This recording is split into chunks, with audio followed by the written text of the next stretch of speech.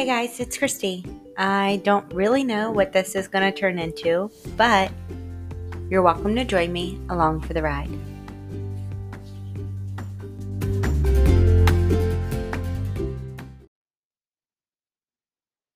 Hi, me again.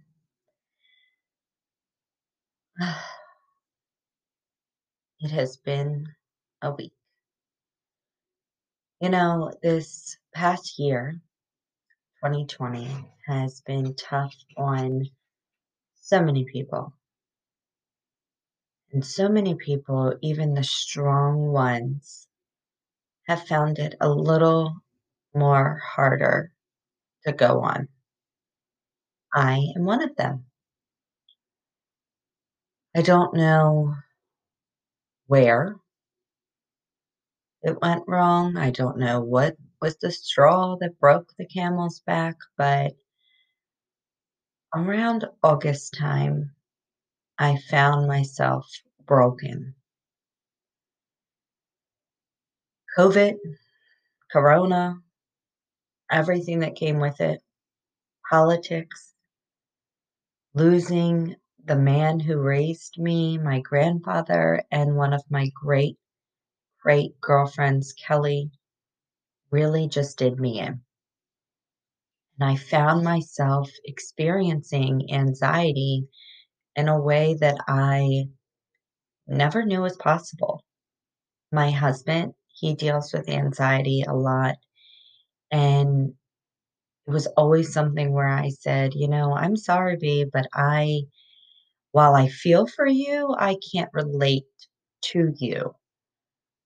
While I'm sorry and I'm here to help in any way that I can, I don't know what you're going through on a personal level. Um, so I don't really know how to help unless you tell me. Now I know. Now I have felt it. I have lived it. Um, and I can say I don't wish it upon anyone. This year has strengthened some, but really worn down many others. And I am one of them. I'm doing better. Um, yeah, I'm doing better. I'm navigating. Navigating is the word that I've been using a lot when people ask how I am. Oh, I'm navigating. I'm getting through. I'm taking whatever's thrown at me and, handling it. But if I'm honest, some days I'm navigating through some really crazy seas. And other times I don't even know why they're crazy or what's going on or why I'm feeling the way that I am. This week was one of those weeks. I just felt so unworthy and so unseen. I actually told a girlfriend of mine that I felt like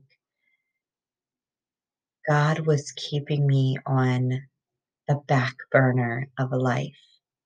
And he just was turning me up every so often so I would still simmer for him, but I was never actually good enough to be his main dish or good enough to be his first choice. He wanted me there and he kept teasing me and pulling me along, but nothing actually came to fruition.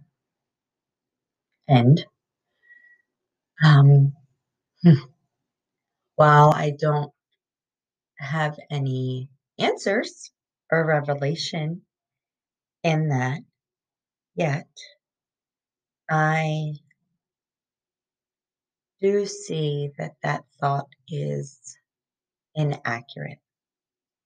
I was reading in John 4 this week, and it's talking about the Samaritan woman at the well. And I found it interesting to learn that this is actually one of the longest dialogues that Jesus ever has recorded in scriptures. And he uses it to talk to an unclean and unworthy woman. I just so I'm so grateful that he used it for that. And I have felt like the woman at the well so many times. He broke so many barriers talking to her. First, gender. He was a man, she was a woman, and you don't just approach women at a well. Second, social. He was a Jewish man speaking to a Samaritan woman. And then religious. He asked her for a drink. If she was Samaritan, she would be ceremonially unclean, and her water would be ceremonial unclean. Yet he took it because he didn't care that she was a woman, and he didn't care that she wasn't worthy in the eyes of others. And he didn't care that she was seen to be unclean. In fact, where is it? I think he says to her, um,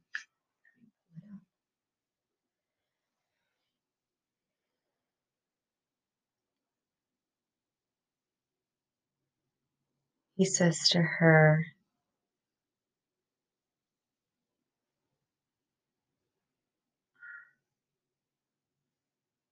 in verse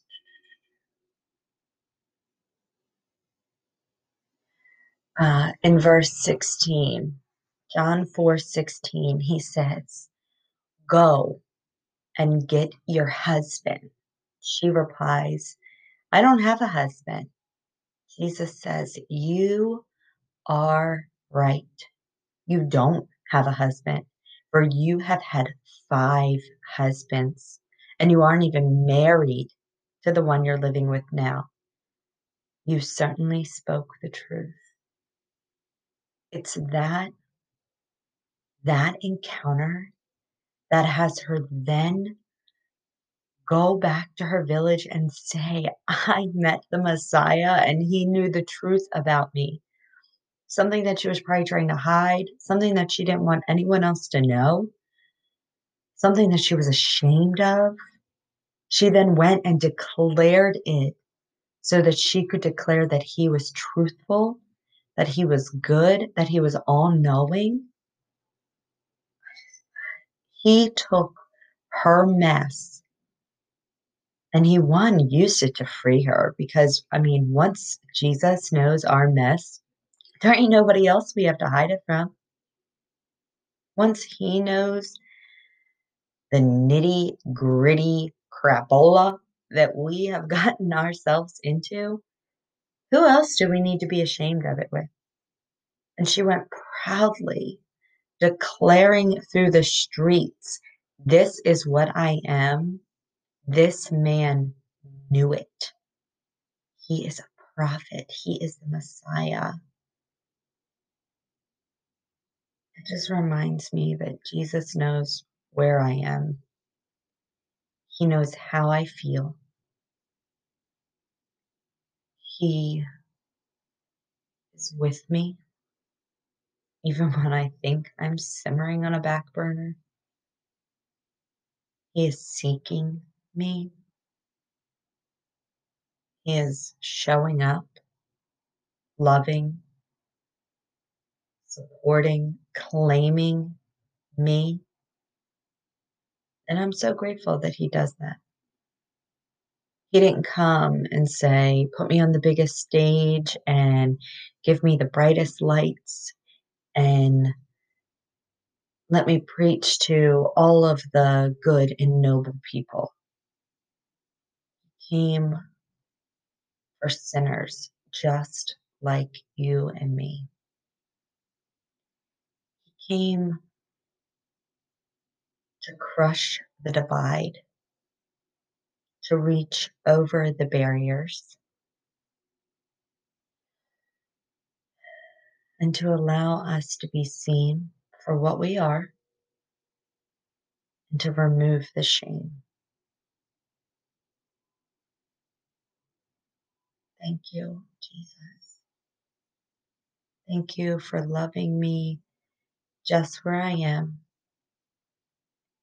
Thank you for not spiting me when my emotions get the best of me and I call myself a back burner. Thank you for continuing to pursue and love. Thank you for holding me close. And thank you for stunting things that I'm not ready for, that you know I'm not ready for, but I think I am. Thank you for knowing better than I know. I put my trust in that. I put my trust in you. You who have started a good work will bring it to fruition. Just like I said the other night, that is off of my to-do list. Check, because you've handled it. You've started it. You will finish it. I just need to be obedient. I thank you, Lord. I love you, Lord.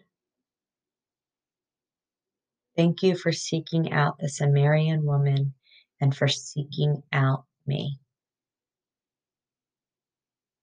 I'm so blessed by you.